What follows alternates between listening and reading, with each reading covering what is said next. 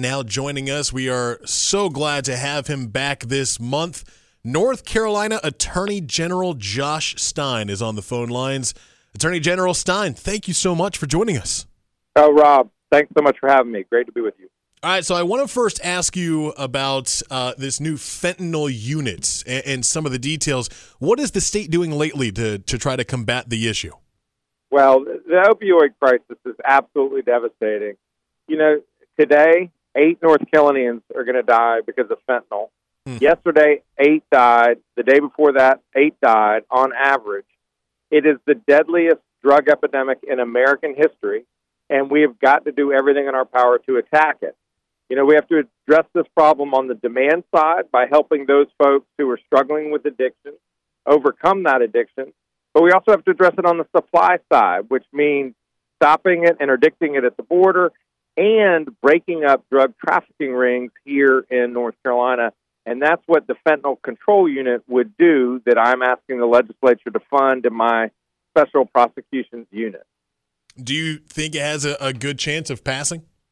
I hope so. I do, because, you know, we do live in a partisan world. We recognize that. But this is one issue where Republicans and Democrats have been working arm in arm over the last few years is the opioid crisis. You know, we passed the STOP Act to address overprescribing. They passed the HOPE Act to give law enforcement more tools to go after the pill distribution rings.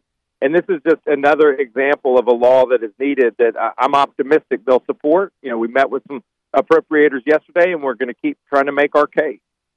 Yeah, it doesn't happen very often where both sides of the aisle come together and agree on something needs to be done, but it's a good thing that this topic and this issue is one of those things that both Republicans and Democrats can agree on.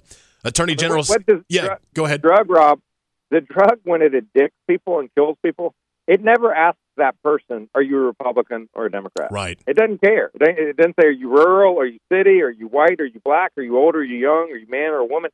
It just takes over your life and is killing too many people. Yeah, I think a lot of people would agree with that. Attorney General Stein, another thing that the state has been working hard at is using this new DNA technology and the sexual assault kits to help make arrests and solve some crimes from 10, 20, 30 years ago. Can you tell us more about that? Yeah, we're making steady progress. A few years ago, we came to the unfortunate discovery that North Carolina had more untested sexual assault kits sitting on the shelves of local law enforcement agencies across North Carolina than any other state in the country.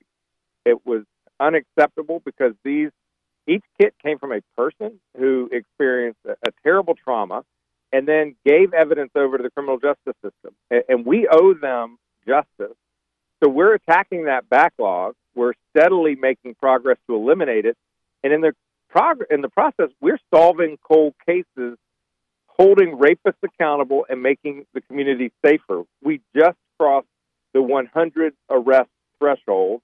Those 100 arrests are responsible for at least 175 crimes.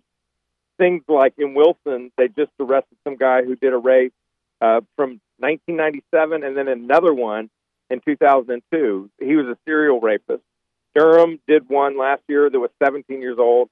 It's happening all across the state, and we're going to be safer as a result. Attorney General Josh Stein joining us here on the WPTF Morning Show. I got to ask about the legal action that you have been involved in. It has to do with a fraudulent contractor. Is that right? Yeah. I mean, what's been going on with that? His name is Roger Dale Simmons. So at the Attorney General's office, we take on massive consumer cases like this $50 billion case that we brought against all the drug companies regarding opioids.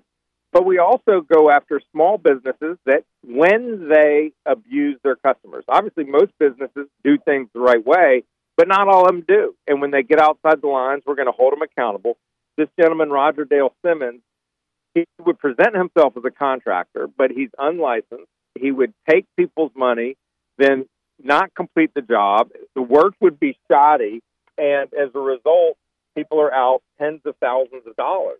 And so we have gone to court to try to shut him down once and for all. I think that's a good idea. I think a lot of North Carolinians are applauding your office doing something like that. Got to get the bad guys out of there. I agree. I absolutely agree. All right, we got about a minute left. Attorney General Josh Stein joining us. So, Attorney General Stein, our WPTF Facebook poll. I'm curious. You know, this. I'm kind of going off the script here a little bit.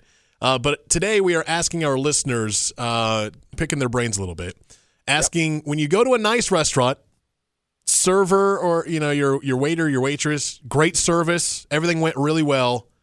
How much is a good tip at a nice restaurant? Is there a correct amount or a percentage? What say you? I think the baseline now should be 20%, maybe 18%, but 20. But if it's great service, I'll do 25% just because it's hard out there. Yeah. And people are so stressed. There aren't enough people working in restaurants. And so those who are there, I want to give them a lot of love because I'm grateful that they're helping me have a great evening with my wife. 20% seems to be the popular answer among our listeners, so you're right on cue. Attorney General Josh Stein, thanks so much for taking some time out of your busy day and talking with us here on the WPTF Morning Show. We appreciate it, and hopefully we do this again next month. All right, Rob. Take care. That's Attorney General Josh Stein here on the WPTF Morning Show.